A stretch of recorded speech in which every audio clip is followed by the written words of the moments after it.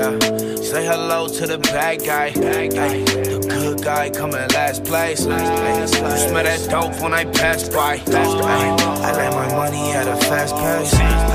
Say hello to the bad guy. All right, welcome to Say Hello to the Bad Guy. I'm your host, Rohac, and this is the podcast where we drink, smoke, and bullshit about the life of a historic criminal. Now we're talking outlaws and gangsters. We're not going to cover too many serial killers.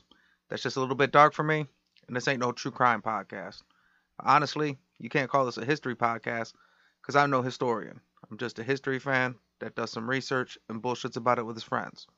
So speaking of my friends, let me introduce you to my co-host. So first with us today, we got J-Bone. Hey everybody, how's it going? And also with us, we got Bugs. Yo, yo, yo. All right, welcome to the show, guys. Quick drinks roundtable. Bugs, this is kind of your personal but also a show favorite, I believe. Yeah, I got the Old Nation Boss Tweed. It's a double IPA with a 9.3 alcohol percentage. Shout out to Tank for putting me hip to this. I know that's one of his favorites. It's also kind of fitting. Bad Guy Podcast, Boss Yeah. Tweed, you know, all those dirty political connections. Yep, the Gangs of New York has been on this show before. I think it's kind of funny because beer-wise, you were never really into IPAs. But there's just some certain ones where it's, you know, it's got that flavor, but it doesn't have that bitter. Right. I was going to say, I think I found one I like. I'm going to rock with this. And as a beer snob, that's good to at least have One an go-to, IPA that you yeah. can put in your pocket. Because as the listeners know, that's not you get a case of them and pound them all day. That's more of I plan on having 3 beers tonight, you know what I mean? All right, J-Bone. I got the Velvet Villain by Lansing Brewery, another home local Michigan brewery. We're coming in at 8.2 on the alcohol level. Pretty good. Velvet Villain, it's smooth, like the name implies. Soft and bad. Again, with the fitting names. Oh yeah, if you could see this can, folks, it's got like a old 30s type gangster, you know, if you will, on the can. Like it's very fitting for the cast. A potential future cover art type can. Maybe. So I got this Big Lakes Brewing Vanilla Captain's Porter. It's my first time drinking it. It's definitely good. It's also fitting for you, you know, like the captain of the show. So. Yeah. Fuck yeah. No, it's fitting for you, like the Vanilla Captain. Like that's what I think. If you had like a nickname, like that's The pasty print. Yes. I want to make sure before we get started to thank Sixfo Sueno for letting us use his music in the intro. Go to his YouTube, subscribe to him. Always keep it local. Like our brews are all from Michigan. Our soundtracks from Michigan. Like try and keep it local. Well, yeah, and then you can also go to show contributor Cancer. Go to his Instagram. It's Eyes Bleed Defiance. It's like art, graphic design. He did our cover art. You can check that out there. Yeah, for you at home, like if you, no matter what you're doing, a book, an album, that's who you want to put out your covers, your posters, whatever you need. He can bring your ideas to digitized or paper form. It's like beautiful art. To sum it up, there's just mad talent on this podcast, yo. We got athletes, we got artists, we got rappers, we got Diversity. Yes. Heavy drinkers, day drinkers. My nighttime drinking is one of my superhero powers. All right, well, we'll go ahead and get started. And the bad guy we're covering today is Jozef Rohac. This ain't negotiation time. This is Scarface, final scene, fucking bazookas under each arm. Say hello to my little friend. Rohac. Were you saying his name or were you trying to clear your throat? It works for both at the same time. I think it's funny. It's Joseph, but it's Z-E-F. And I was practicing how to figure it, and then I realized, oh, wait, that's just Joseph. It's just spelled different. Yeah, could because in the Yiddish, in that kind of writing, that would be Jozef Rohac. But like you're reading it as Joseph, so we'll keep that as Rohac. You know what I mean? Because that would be like a recipe, and you say everything like ground beef, tortillas, cheese, habanero. Like so, if you do the proper accent only on one thing, like How I know it's going to be a tough one when there's a V above the C. What in the world? I'm just going to go with Jozef Rohac because as the more I drink, the more I'm going to butcher it. it'll probably turn into Jozef Rohac on accident. Incidentally. Yeah. So Jozef Rohac was born in Levice, Czechoslovakia on September 6, 1956. He was one of 5 children, and his father was an alcoholic who would beat them. Oh, that was standard where they came from. That's just 50s Czechoslovakia. Yeah. Well, it was 50s most of the world. That was even kind of here. Like, fuck around back in the day, dads would bust their kids with a belt. Like, now you might get the kid divorcing their parent or whatever, but, like, knock these motherfuckers in the head. Like, it wasn't a thing. Like, the old lady act up, too. I'm not trying to advocate for that, but, like, really? Like, the steak ain't done? It was just how business was done. I'm not trying to be an asshole. Everybody's looking at me like, I'm not OJ. I'm trying to be a representation of the past. Like, hey, this is how shit was. Bugs, get this man some scotch before someone gets smacked. And a Newport. His childhood was not particularly happy. He got in a lot of fights. He started a career at a young age of petty crime. In his own words, when he described his childhood, it was fights and alcohol, bad mouthing the communist regime, policemen, and suspended sentences. If he could be transported to Michigan in 2020, like, wow. Right? He could be up in Lansing, man. Well, we're here drinking, like, IPAs, bitching about the commune. We're locked in this studio. We can't even go see our friends and family. Like, I want to go home. So, at the age of 29 years old in 1985, Jozef Rohac had just finished serving his conscripted military service with the Czechoslovakian Army. He did everything properly and officially asked for a permit to travel, but in the meantime, he was running around pretty open-mouthed, bragging about how once he got to Austria, he was never coming back. Word got around, and his permit was denied, and 2 policemen came to his house and confiscated his passport. Khrushchev said, "Niet." Because, like, Bugs almost hit it right on the head inadvertently, because Czechoslovakia, at that time, after World War II, got split up. That became part of the Iron Curtain. That's under Soviet, like... Right. Like, that hat you're wearing's awesome, Bugs. Like, it kind of, like, you're my comrade. When he got his passport removed, he didn't react well to that. So, him and a friend obtained 2 guns, and they came up with a plan that started with kidnapping a deputy minister of health. Him and his friend, they go kidnap this government official, and their plan is to use him as a hostage to get over the border. The plan fell apart once they actually reached the border crossing. They ended up surrounded by police. And then after a brief shootout, Jozef ended up surrendering. Now, he said later that he surrendered because the health ministers, he was real sick and he needed medicine. So they were sitting there and they're trying to have this shootout and figure out how to get away. And this guy's like, needs his medicine and is getting sick as they go. So he finally just had to say, all right, fuck it, this ain't going to work. Didn't it seem like a well thought out plan? Like, first off, you got to pick somebody healthy. And, like, you got over the border and you're just going to let him go. Like, that's not going to go over well, dude. I'm like, who gives a fuck about the Minister of Health? Like, the communism's like, hey, we don't even care if you guys get bread. You're here. Go work over there and make me some shit until you die, and then your cousins would have put you in a hole. Like, just keep... That Minister of Health thing, that was made up. They didn't even have that in Czechoslovakia in 1956. He's like, oh, we'll find a new Minister of Health. It's fine, dude. He alcoholic anyway. Put him in hole. Through the shootout, there was one of the police officers on the scene was a guy named Jaroslav Toman. Now, he had almost got hit with a bullet, which led him to testify as a witness. Now, Toman's testimony served as a basis to accuse Jozef Rohac of intent to kill, which he had denied. But, I mean, it's a shootout. Toman was awarded a medal for protecting the borders of the Czechoslovakian Socialist Republic. Jozef Rohac was sentenced to 15 years for terrorism, starting his sentence in the Ilava prison. Wow. No, I bet you Yaroslav wasn't an innocent bystander. Like, they left out of the report he was one of the KGB agents. Like, yes, and I want the full charges pressed. Terrorist. He had an award for almost getting hit with a bullet. For real. And once again, the Soviets don't give out awards, so, like, that's like, thank you for playing ball. Almost immediately after showing up at the Ilava prison, Jozef Rohac became the only person under the communist regime to ever escape from that prison. Now, he was eventually recaptured, and 4 more years were added to his original sentence, but the escape at all had earned him a lot of respect among the prisoners, like nationwide, and he was soon transferred to the Leopoldov prison. The Leopoldov prison was a 17th century fortress built by the Ottoman Turks. In the 19th century, it was converted to a high-security prison. And then during the communist regime, it was used primarily for holding political prisoners. It was either high security, so it was murderers, rapists, and political prisoners is what they held there. The conditions were harsh, and it was one of the most notorious prisons in the former Czechoslovakia. So poor Jozef is in there with some bad people. They're like, what'd you do? I crossed the border. I tried to cross the border. No one escapes. No one. Well, you got in a shootout. You must kill, like, at least a couple people, right? No, like, glaze somebody. I nearly missed Yaroslav Toman. You know, the hero. The war hero. That almost took one. Not for the team. Jozef was regularly beaten in Leopoldov prison. Now, he already had a reputation because of his previous escape. Then, one time, he was caught talking to some other prisoners, and he was accused of conspiracy and plotting.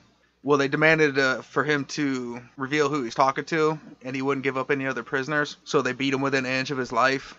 So he kind of became like a prison folk hero. Mad respect.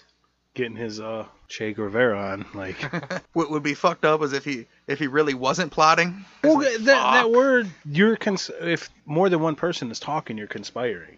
True. Like, even if we're saying, hey man, let's go, after, you know what I mean, let's go get some shrimp and then go out. Like, conspire just means to be planning. So right, you're conspiring to barbecue later, or he could have easily innocently been like, no man, I'm gonna listen. I'm gonna go to my bunk and go to bed. Oh, you're conspiring to go to bed now, you little freedom lover. Come here. In 1989 in Czechoslovakia, there was a nonviolent transition of power which led to the dismantling of the communist regime. It's now called the Velvet Revolution. Mr. Gorbachev, tear down that wall. Czechoslovakia was no longer a communist regime at this point. While that transition was nonviolent, Jozef took advantage of the flux in the government to plan and organize the 1990 Leopoldov prison mutiny. It got so severe at one point, Jozef wasn't one of the prisoners to negotiate directly with Federal Minister of the Interior, Jan Langos. And Jan Langos negotiated with him from the prison. That dude was an interior decorator? His apartment looked like shit. The prisoners, they resisted for weeks, and they barricaded themselves using razors, petrol bombs, improvised flamethrowers, and they demolished everything that basically wasn't bolted down. Now, the revolt climaxed on March 28, 1990, when hundreds of prisoners managed to set the roof of the castle on fire. Now, at this point, I think I'm remembering this from a real-time news story. I'm just going to take one little guess here. Does the Russian Special Forces come in now when the prison's on fire? Yes. Okay. I vaguely, I don't remember this guy's name or nothing. I remember this prison. This was a real thing. Like, yes. Because how in his story where you're saying, like, the revolution was kind of velvet, but afterwards, this is when they got free and there was no more communism. The Russian mob formed, so like they were selling nuclear bombs and submarines. Like they weren't selling like heroin and like prostitutes, bitches. They were like, you want nuclear bomb? Like hey. I want to say in the customer, like, let's not do that in 89. Let's not give that to Iran. I was just watching the movie War Dogs earlier. It's like, hey, would you like to buy 130 million AK-47 bullets? What? The fuck did you just say? I'm not for gun control, but I kind of like say we monitor who we sell nukes and nuclear submarines. And you want the aircraft carrier? I do the new PayPal. Come see me. As you mentioned, once they lit fire to the prison, the government said enough's enough. They sent in 1,700 soldiers, almost 500 policemen and corrections officers, and 62 members of the Red Beret Anti-Terrorist Squad, which was the same group that had beat up a bunch of unarmed students at a peaceful march at the University of Prague during the Velvet Revolution. That's how communism works, bro. The Velvet Revolution that was non-violent, and you're talking about these Red Berets beating the fuck out of a bunch of students. Because they did it in a movie theater. They hung the people with velvet ropes, asshole. By the time the revolt was done, 30 prisoners were injured from beatings or gunshots. One prisoner died from jumping off the roof. Betcha he didn't jump. He threw that revolt just to go to the top of the roof. He said he had a bad time in life. He'd not want to live no more. Like, no, he didn't. Yaroslav fucking threw him off, and you know it. When it was all done, they did over $27 million of damage to the prison. They considered just shutting the prison down altogether. They opted to keep the prison open. And what they did was they dumped a few $1 million into repair, and then they blocked off some areas. So some areas are now protected as historical monuments. But even today in Slovakia, it's still used as a medium to high security prison. Oh, yeah. You blew half of it up, but like the other half that still stand, lock these people up. No lights, no food, no running water. Like, it's just, we can use. It's still good. Within months of the prison riot ending, Jozef was released with thousands of other prisoners because of the large gaping hole. It was a wide-ranging amnesty of political prisoners by President Vyacheslav Havel.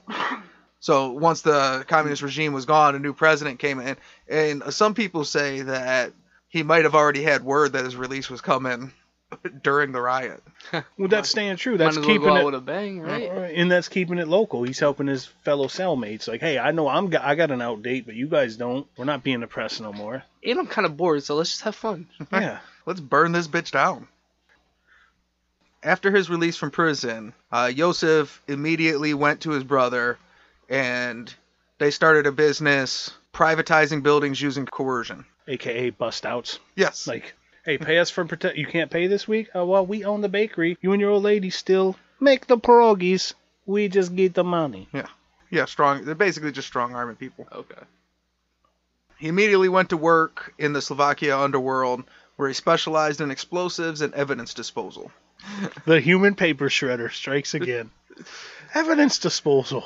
That means he chopped up bodies and shit. Like, because the gun, not like here in our Western society, we would generally bop, bop, double tap you and then throw the gun in there, you know, so you don't get caught with a gun. There's no forensics. Like, you've seen that shithole of a prison. Like, it was made out of mud. When the countries first broke up, in that time frame, you're about to have what's called Czechoslovakia here civilly break up with, so it's going to be Slovakia and the Czech Republic soon. So you could murder folks, and then you just needed a fucking Jozef Razovac to fucking, hey man, you want to chop these dudes up?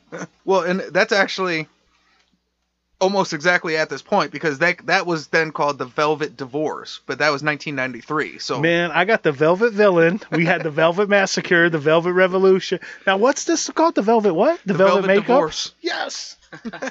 Keep it velvet, y'all. They were jamming Velvet Revolver. Fuck them. Guns N' Roses, you know, hey.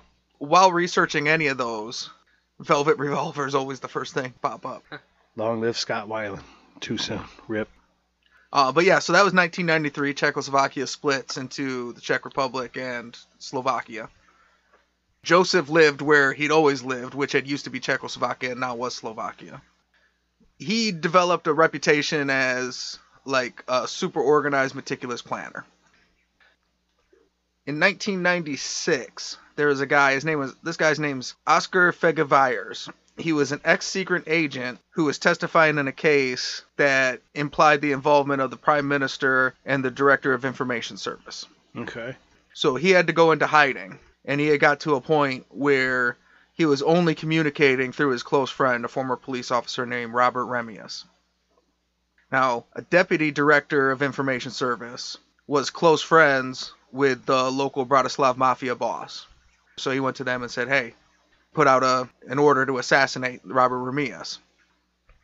So the boss delegates this hit to Jozef Rohac, who was accompanied by a guy sent by the director who was also a member of the information service.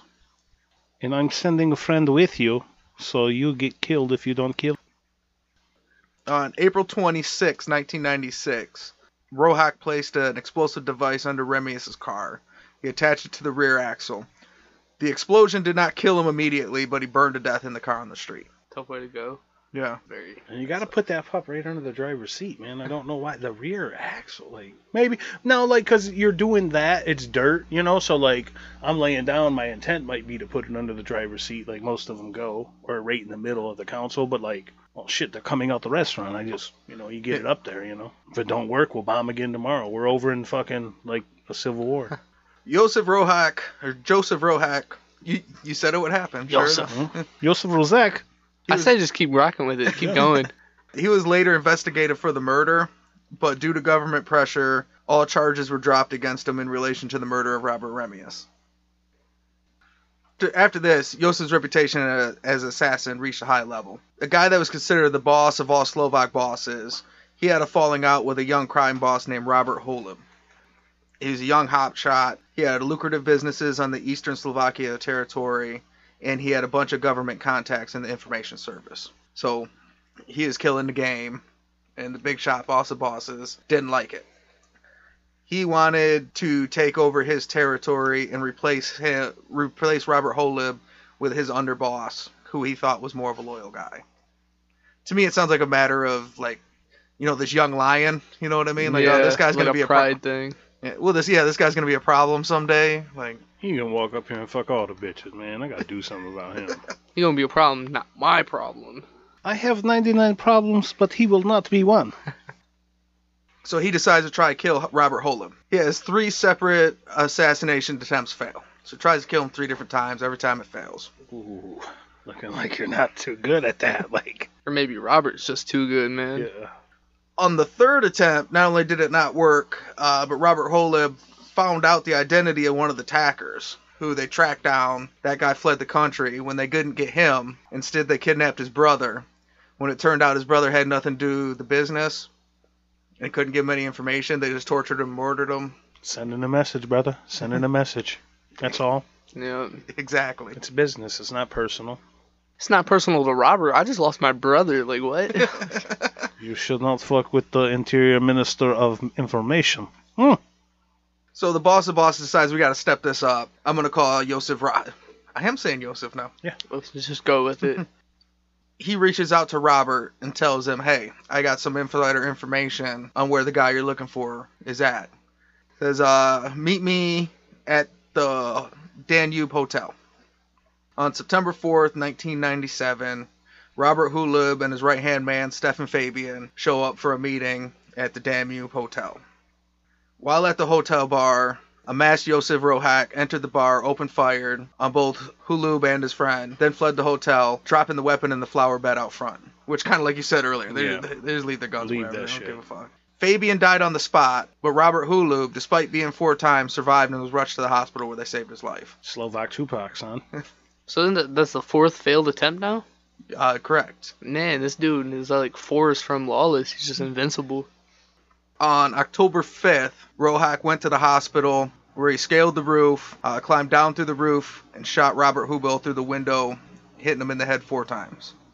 Fool me once, fuck me. Now I'm coming Spider-Man. I fucking came off a piece of web off the ceiling and shot you 4 in the head. Headshot's usually game over. Yeah. You don't even double tap. I shoot you in the chest or something like that, double tap. Like, I put 4 in head to make sure. You get the bullet hole in the head here, here, and here. Make you not vote against me. Yeah. What was crazy when I was doing the research, I had to figure out, like, as I'm trying to, like, how this went down. I'm like, oh, so he shot him through his window from the roof? Like, no, he scaled down from the roof to the window. And like shot him Santa Claus, I tie rope around chimney, gently make my way over to window, and pap, pap, pap, pap, in the head. Hey, go have some vodka, go to bed. He ain't getting away the 5th time. He's like, he's in the hospital, he can't go nowhere. I'm gonna get him. Can you imagine, like, those doctors that saved this guy's life? Like, whew, 4 bullet wounds and we saved him. Yes, this man's gonna make it. Save these 4, asshole. Alright. Pour the scotch. On February 6, 1997, a group of assassins killed the ruling boss of a local mob organization in front of a Holiday Inn hotel in Bratislava, Slovakia. Good shit. That's the capital. Now, this murder caused a power vacuum between competing factions for control of the organization. The more powerful faction was ran by the Dinnick brothers, but the more respected faction was ran by the former boss's right-hand man, a guy named Robert Bucket Lallis, who he had the organization, but he didn't have the muscle. So he brought in Jozef Rohac for assistance. On May 9th, 1998, Edward Dinnick, he was an avid tennis player. He was killed in an explosion from underneath concrete tiling on the pathway that led to the tennis court where Dinnick was known to play. Rule totally accident. The device was remotely detonated at the very moment that Edward Dinnick was over the spot. Once again, accident. Pieces of human tissue were collected by the police from a radius of 492 feet from the blast. Dang, he got blown up. Oh, it was like a good home run in the middle of summer, like a 500-footer. Like, yeah, he just blew. Nah. Imagine a kid just swinging on the swing and like a finger lands next to him. Like, excuse me, what? And to this day, then cement blocks haven't been replaced. When now a historical monument. Yes. Why fix it? Just slap a sign over there. This is where Edward Dinnick was blown up. It was nuts. Slovakia's winning the war on tennis. No more. One of the officers that responded to the scene said it was so horrific that he developed an alcohol problem that took him decades to beat. Oh, I forgot because I was drunk when I got there that I already had the alcohol problem for 17 years prior to the murder. This story made me develop an alcohol problem. No, the crime scene, like, oh, they blew. He was 500 feet away from impact. You know, I just, like I say, you know, I've been drunk since 1980. It's now 1989. You said it took him 12 years to beat? No, it said decades. Decades. Yeah. Like, no, dude, Meaning that's your you wife. went to the grave with that bottle of vodka. Like, yeah, your life, exactly. Now, his brother, Robert Dinnick, swore revenge for his brother, but Jozef Rohac was a detailed planner, and he found that Robert was divorced and regularly visited his ex-wife to pick up and drop off their 2 daughters. He surveilled him for a long period of time and eventually started to watch him from a parked van across from his ex-wife's house. On October 4th, 1998 at 7:40, Jozef Rohac and another gunman jumped out of the van and opened fire with machine guns at Robert Dinnick and his bodyguard as they were leaving the property and getting into the car. Like after dropping off the kid, because he's a detailed planner. Like if this story took that turn, like no, dude, let the kids get in the fucking house, dude. Right. Yeah, it was after they were leaving the property. Okay, right on. It makes total sense. It wouldn't make sense the other way, but you never know where these stories. Sometimes they'll have that, like you're with a guy and then like, oh no. The bodyguard was shot 7 times. Robert Dinnick was shot 19 times. Both were dead at the scene. The assassins immediately detonated the van and escaped in a vehicle that pulled up and that was later found charred in the forest.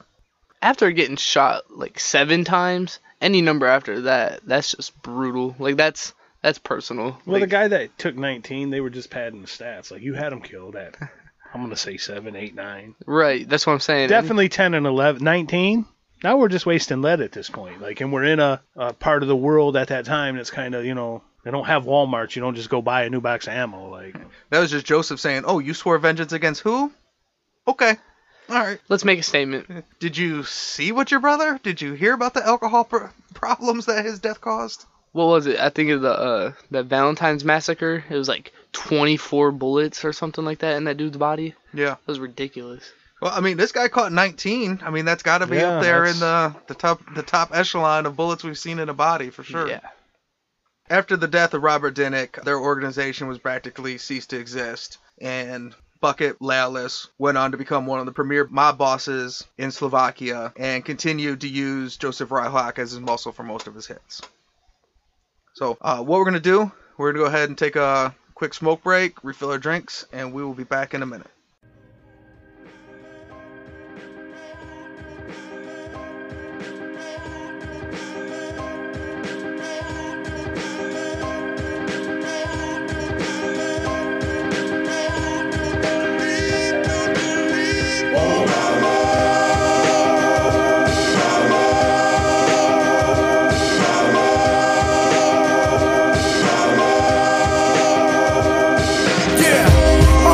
Concrete and solid as the truncated snare on a drum beat.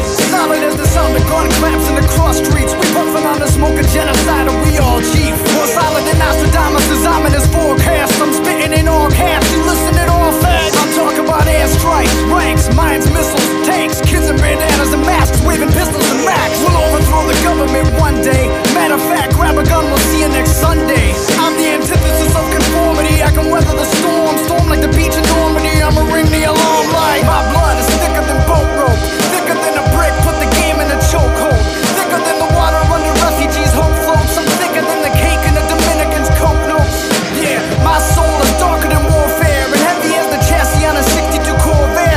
Slipping through the cracks, you know the system ain't all fair. I had to steal a 50 just to get me some bus fare. I'm out of here.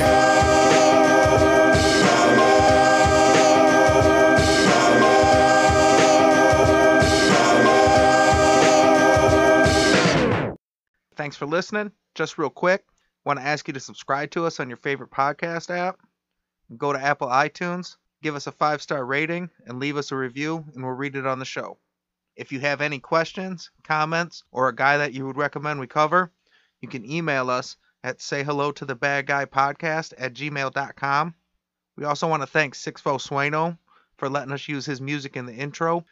You can subscribe to him on YouTube, and also a friend of the show, Cancer. He's got an art, photography, and graphic design page at Eyes Bleed Defiance on Instagram. You can see a lot of his work, including our cover art, which he designed. And he also performed the mid-show song, Blood, from his album, Grenades, Pistols, and Rape Whistles. Now back to the show. Alright, we're back. What it do? Everybody else is standing pat drink-wise, but I've switched to Two Hearted, which is my go-to default. Yeah, like the Boss Tweed, that's a common contributor to this podcast. Well, and similar to that, I'm not a big IPA fan. That's my, if I'm going to drink an IPA, Two Hearted is the way to go, I would say. If we're drinking regular, domestics, we're going to pound, they're like potato chips. I can't stop after. I just can't have just 19. These are meant for a podcast because you're going to have 2 or 3 over the length, you know what I mean? Yeah. And oh Lord, when you have 3, our fans know, because it's a podcast where we drink, smoke, and bullshit about the life of a historical gangster. So, right. if at the end of some of them you're like, motherfucker, shit, killer Bert. I just got done pounding a coney dog, and I'm still working on this Boss Tweed. Right.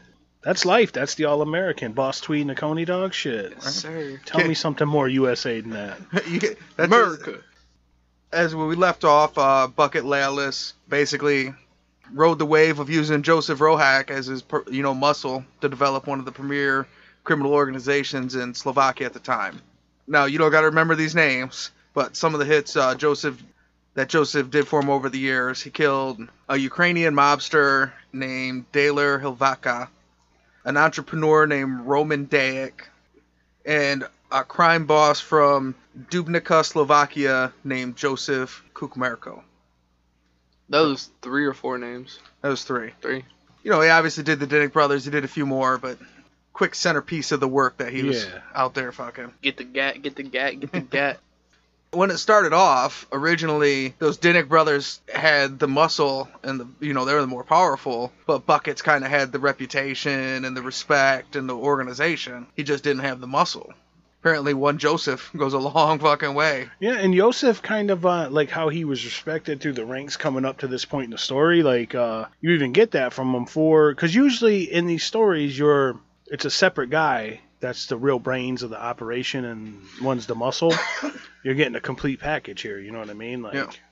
Buckets would use Jozef as far into... He used him for so long, he even, in 2004, a gang referred to as the Takakovki started to operate into Bucket's territory, and he suspected them for an assassination attempt on one of his men.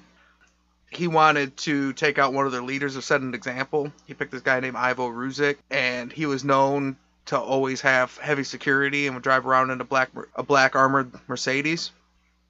Of course, Buckets. He's got a guy for that. Yeah. Jozef, come on.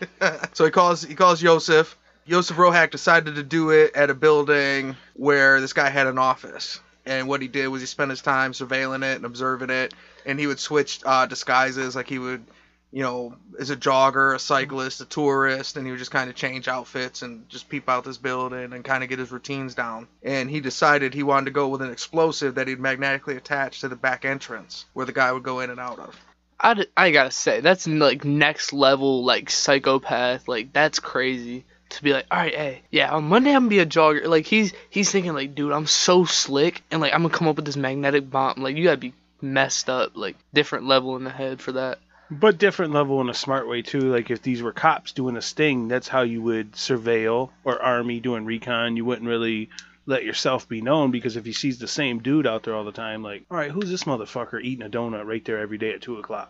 Right. But if he got a fake mustache jogging by, and then he's got a hard hat acting like he's fixing the telephone pole, if he looks like different shit, you're gonna be inconspicuous. He takes his job seriously. Very seriously. Well, I guess I say it for a lot of people on this podcast, but if you love what you do, you never work a day in your life. Right. If this story of this assassination doesn't end with him scaling a building, I'm going to be upset. So, December 2nd, 2004 at 1:00, Ivo Ruzic was going to his office. He approached the door with 2 of his bodyguards, and the explosion was triggered. It was so powerful it collapsed the whole wall. Now, it was overkill. Oddly enough, it was so much damage that it actually kind of protected him.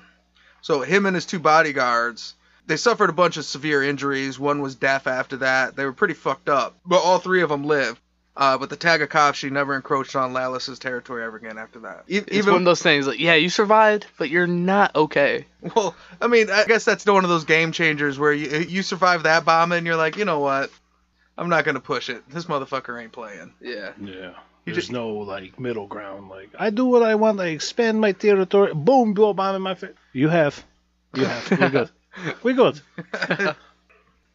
And for the record, so we'll jump a little bit ahead of spoiler alert. Jozef Rohac never got convicted of any crime he ever committed in Slovakia. So all those murders, those are just...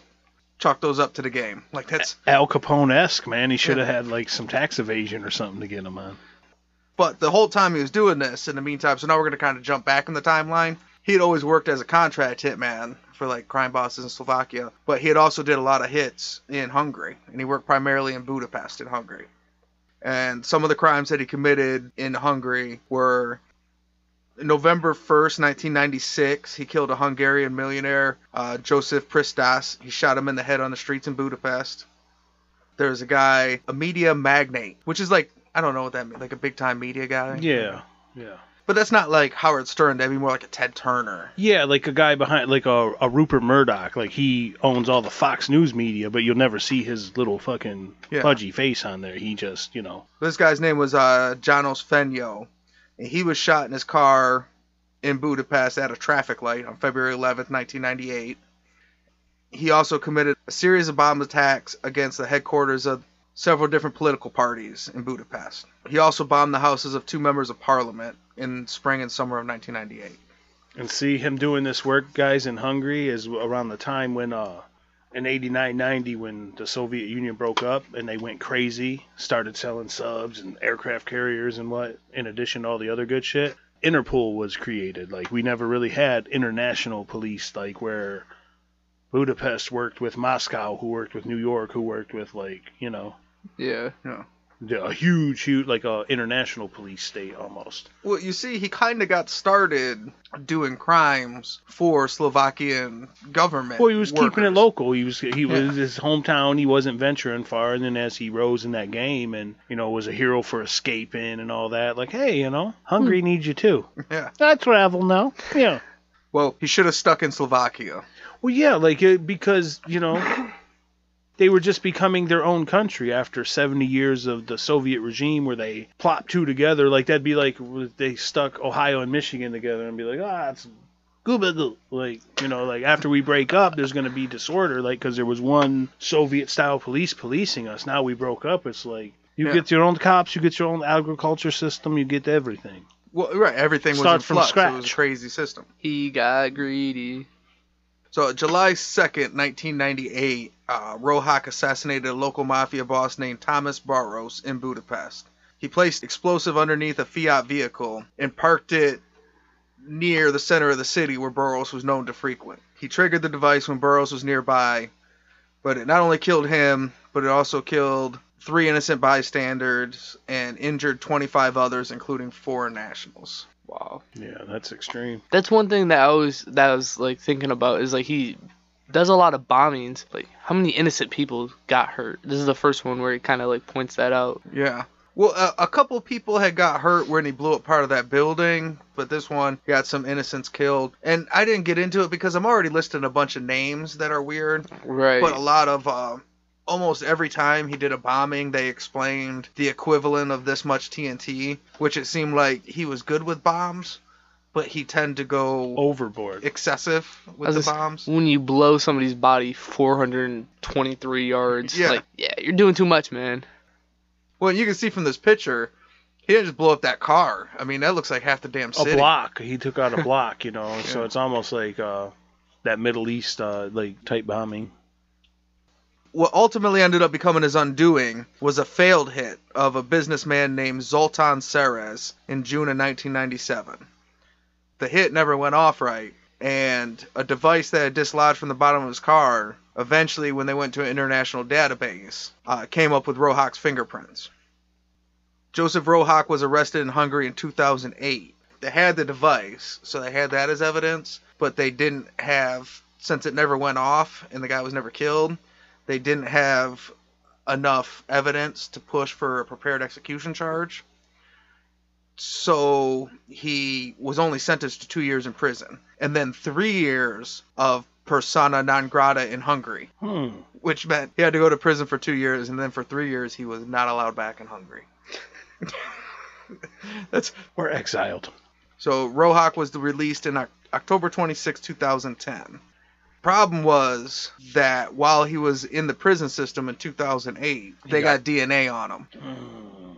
The DNA acquired during his imprisonment ended up being connected to the murders of János Farias and Thomas Barros, which also meant the 3 other people that got blown up. And they really wanted to make sure they set an example on that because a bunch of internationals and tourists got hurt. So on April 2011, Jozef Rohac was extradited to Hungary, and in 2016 he was sentenced to life in prison for the murders of János Fenyő, Thomas Barros, and the 3 innocent victims in the bombing. Dang. Caught up to him.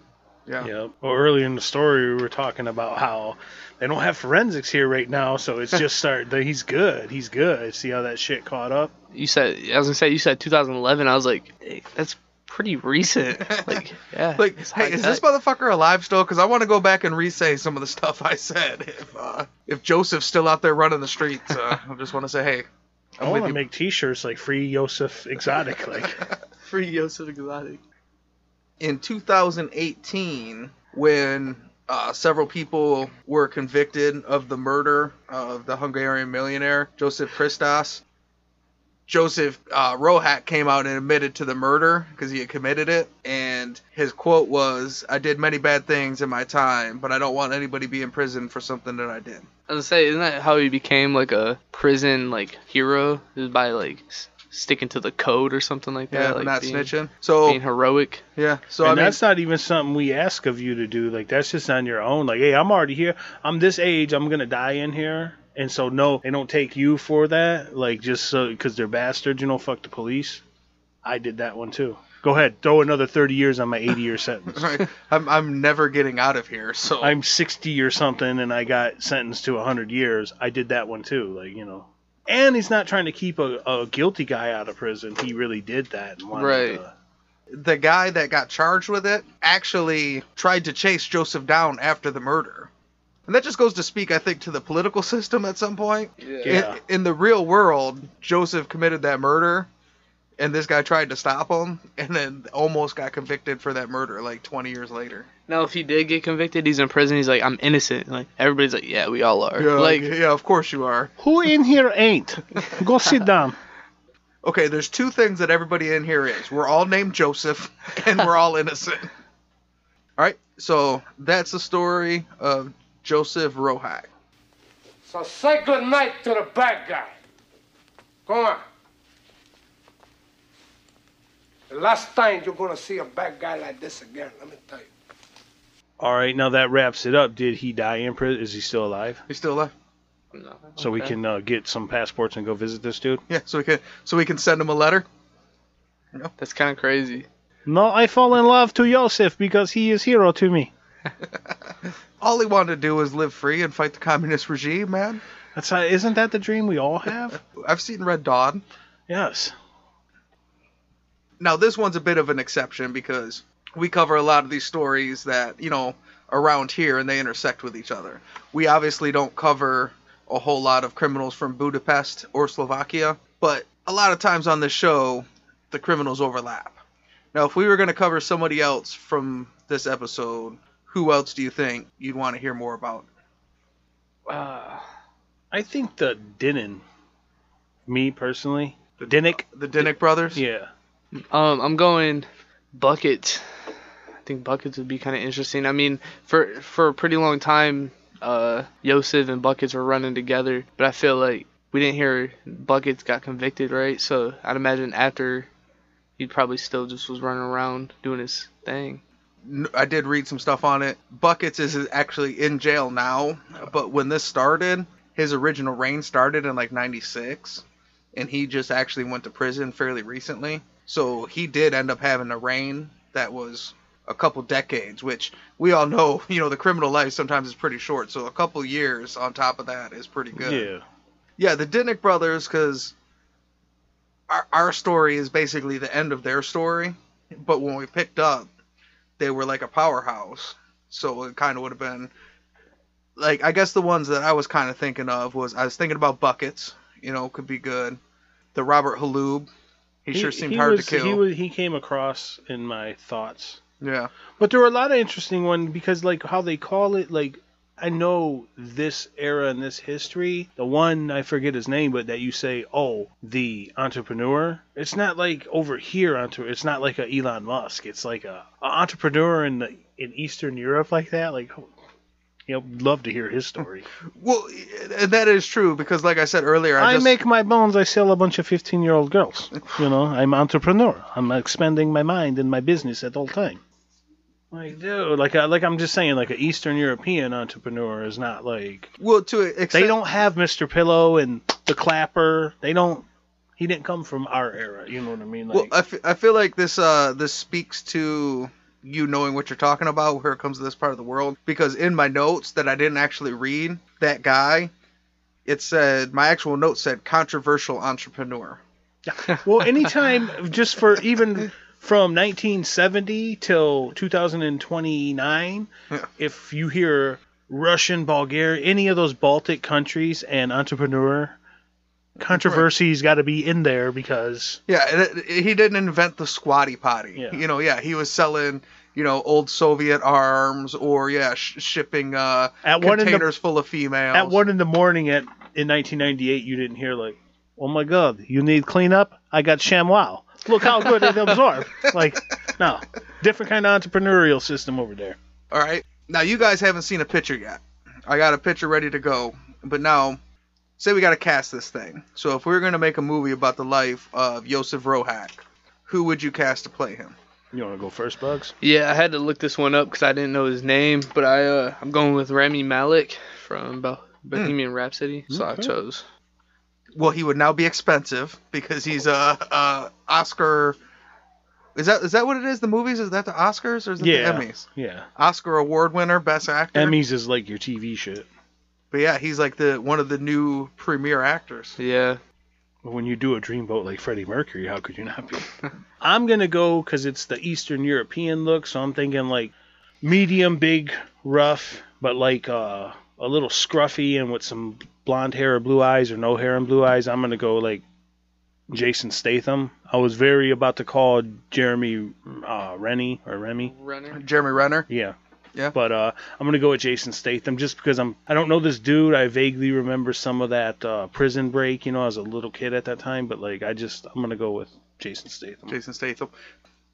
Off the subject, but I was watching The Town the other day. We're lockdown people, so I've been watching a lot of stuff lately. But watching The Town and watching Jeremy Renner play like a gangster, I swear to God, as I'm watching it, I thought, why don't we pick Jeremy Renner to play more people? Dude, it came down to them too, just because of their blue eyes, but they have to have a physical... This dude didn't sound like a fat, old, like a Killer Burke body. Like, I picture this guy's got to be somewhat athletic-ish.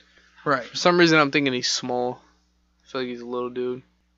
Oh. Wow. So here we got Jozef Rohac. And I think if you look at the guards around him in the full mask and tactical gear and earpieces, like it kind of speaks to the level. Yeah, they don't even have coronavirus at this time. They're all like, shit, dude. But instead of like you guys at home, like how Hannibal Lecter would be transported with the mask, and this dude's just in a t-shirt and a jacket, and the cops are all like he's biohazardous material or something. Like, holy shit. Everybody around him looks so concerned. He's like, come on. There in a leather jacket. Like, what's up? Fuck the duck. Let's get to this shit, man. I was not able to find a single picture of Jozef Rohac where he was wearing some gangster shit. He's always wearing a lot of these leather jackets or these old sweaters.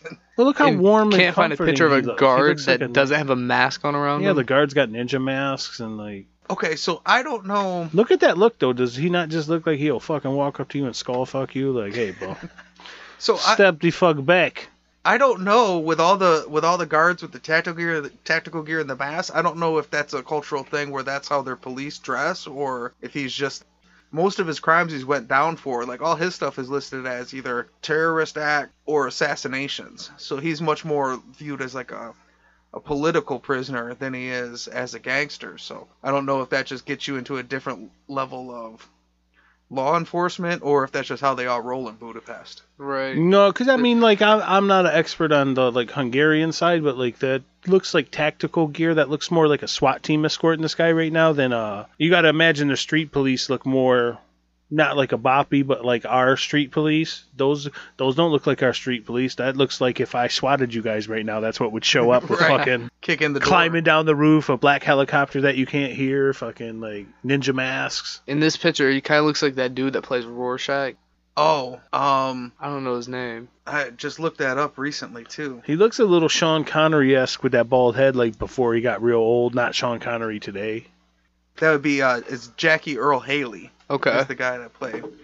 And honestly, I was thinking anytime the guy's a small guy, I always go with Ben Foster.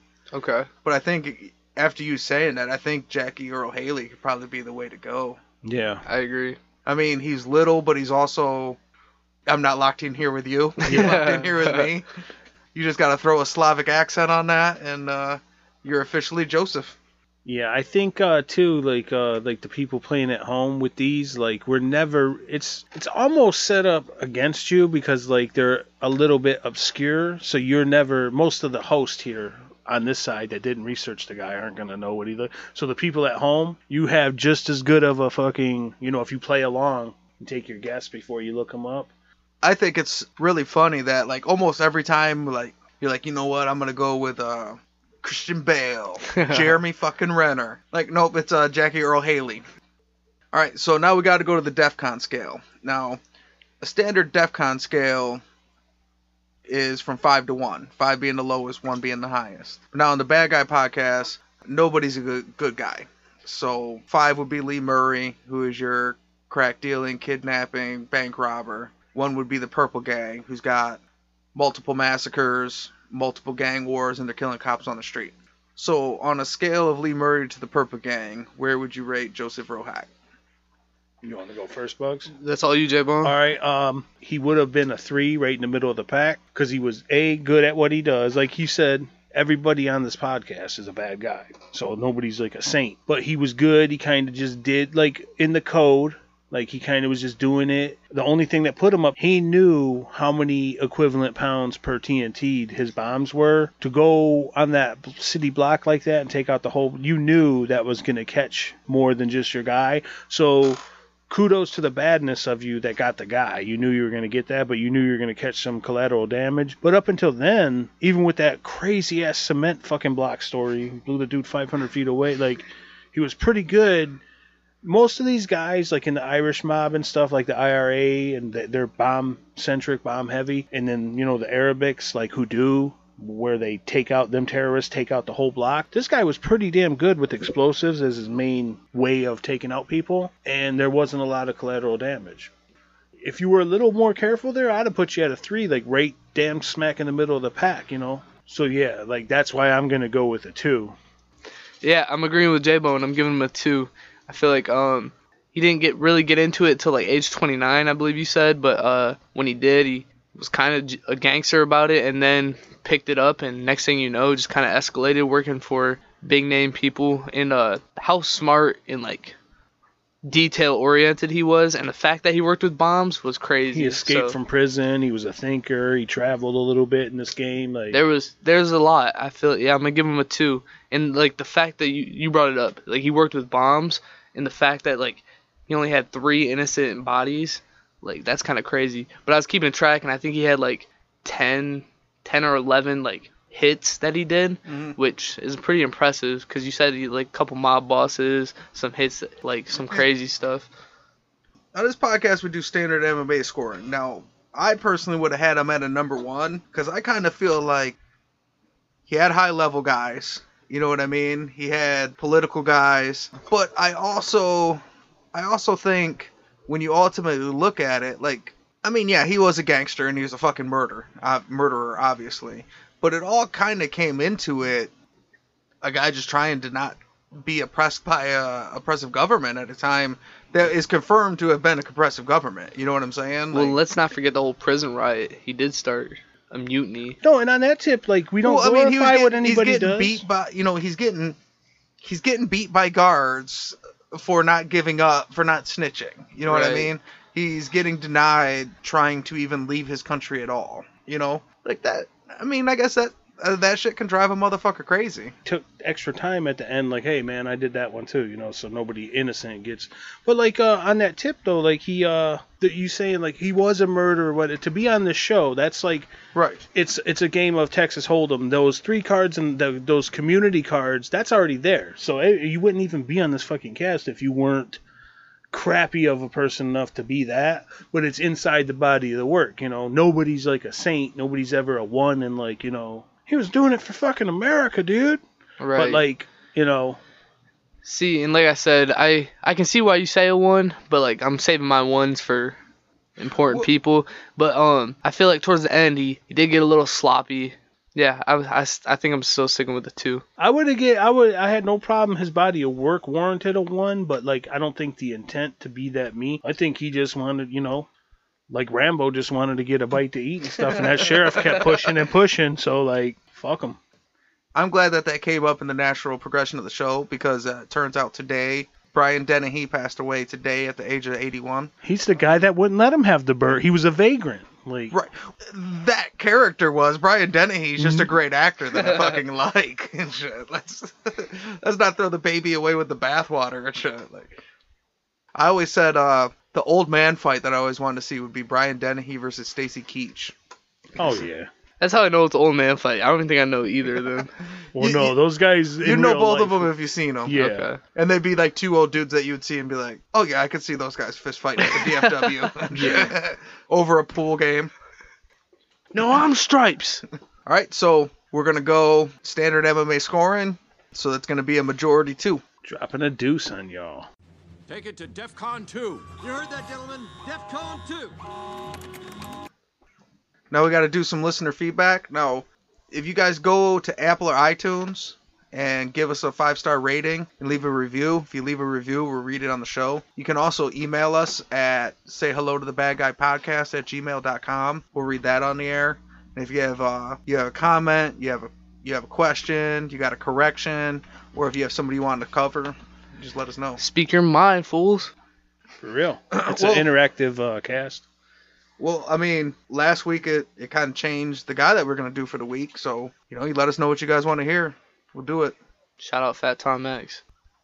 So our first review this week is from Gangster Ray. It says, History of Beer. It's educational without the lecture. It's short and sweet, but yeah, to the point. I think that's kind of the vibe, right? Yeah. That we're going for. It's hitting the nail on the head. Like you could almost put that in like the description of the show, like.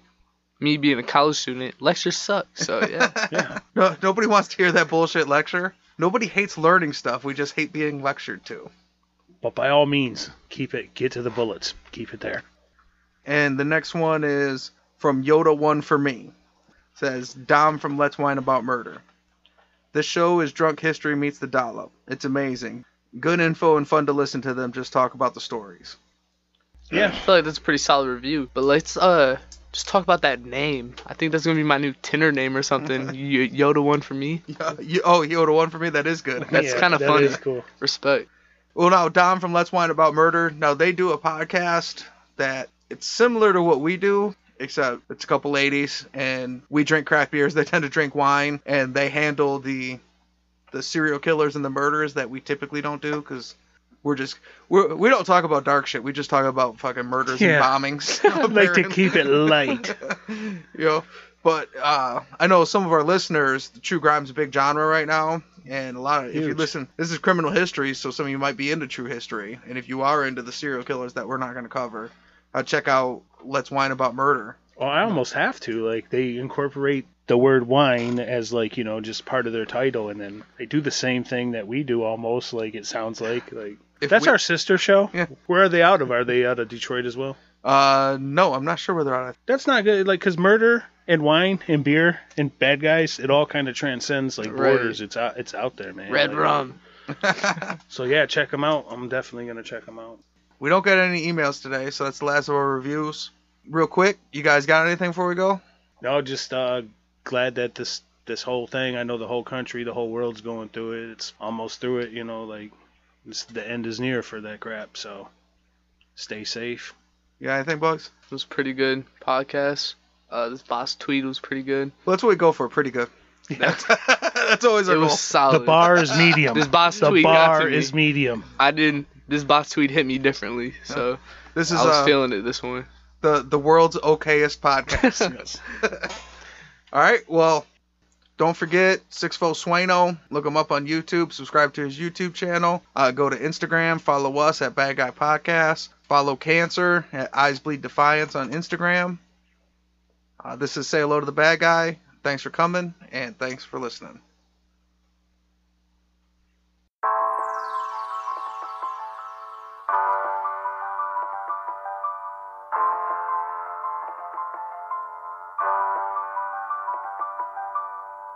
Yeah. Yeah, say hello to the bad guy. Ay, the good guy coming last place. Ay, you smell that dope when I pass by. Ay, I let my money at a fast pace. Ay, say hello to the bad guy. Ay, the good guy coming last place. Ay, smell the dope when I pass by. Ay, I let my money at a fast pace. We was down bad, my mama had to be dad. Spent my birthdays in the trap, we had to work with what we had. She been working on a raise while trying to raise me like a man. Plus my daddy in the box and all my cousins in the can, man. And I don't need 100 friends, I just want 100 bands, 100 jugs, 100 scams, ayy. So I done money grabbed 100 hams. Said I done money grabbed a bunch of bands. And I ain't wanna fall victim to that system or them pistols. Fuck a judge with a grudge, I'm blowing crud for my mental, ayy. And I still keep it on me, run and tell your big homie before you meet your dead homie, ayy. Yeah, say hello to the bad guy, ayy. The good guy coming last place. You smell that dope when I pass by, ayy. I like my money at a fast pace, ayy. Say hello to the bad guy, ayy. The good guy coming last place. Smell the dope when I pass by. I let my money at a fast pace. I just did the dash in the fast lane. Let my money at a fast pace. Look like a drag race. Cut your re-up in my ashtray. I'm in my bag. Hey, good girl, bad face, slim waist, and her ass fake. And she in love with the bad guy. But bad bitches never act right. She act up until that bag fly. Did a turn around in one night.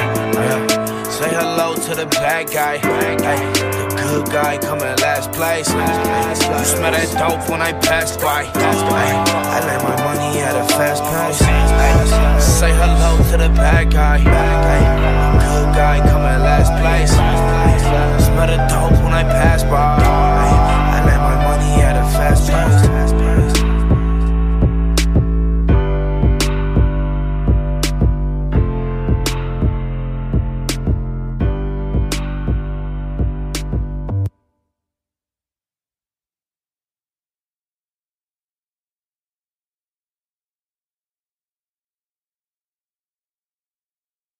Thanks for listening. Just real quick, want to ask you to subscribe to us on your favorite podcast app.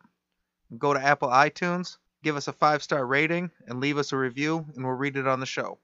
If you have any questions, comments, or a guy that you would recommend we cover, you can email us at sayhellotothabadguypodcast@gmail.com. We also want to thank Sixfo Sueno for letting us use his music in the intro. You can subscribe to him on YouTube, and also a friend of the show, Cancer. He's got an art, photography, and graphic design page at Eyes Bleed Defiance on Instagram. You can see a lot of his work, including our cover art, which he designed. And he also performed the mid-show song, Blood, from his album, Grenades, Pistols, and Rape Whistles. Now back to the show.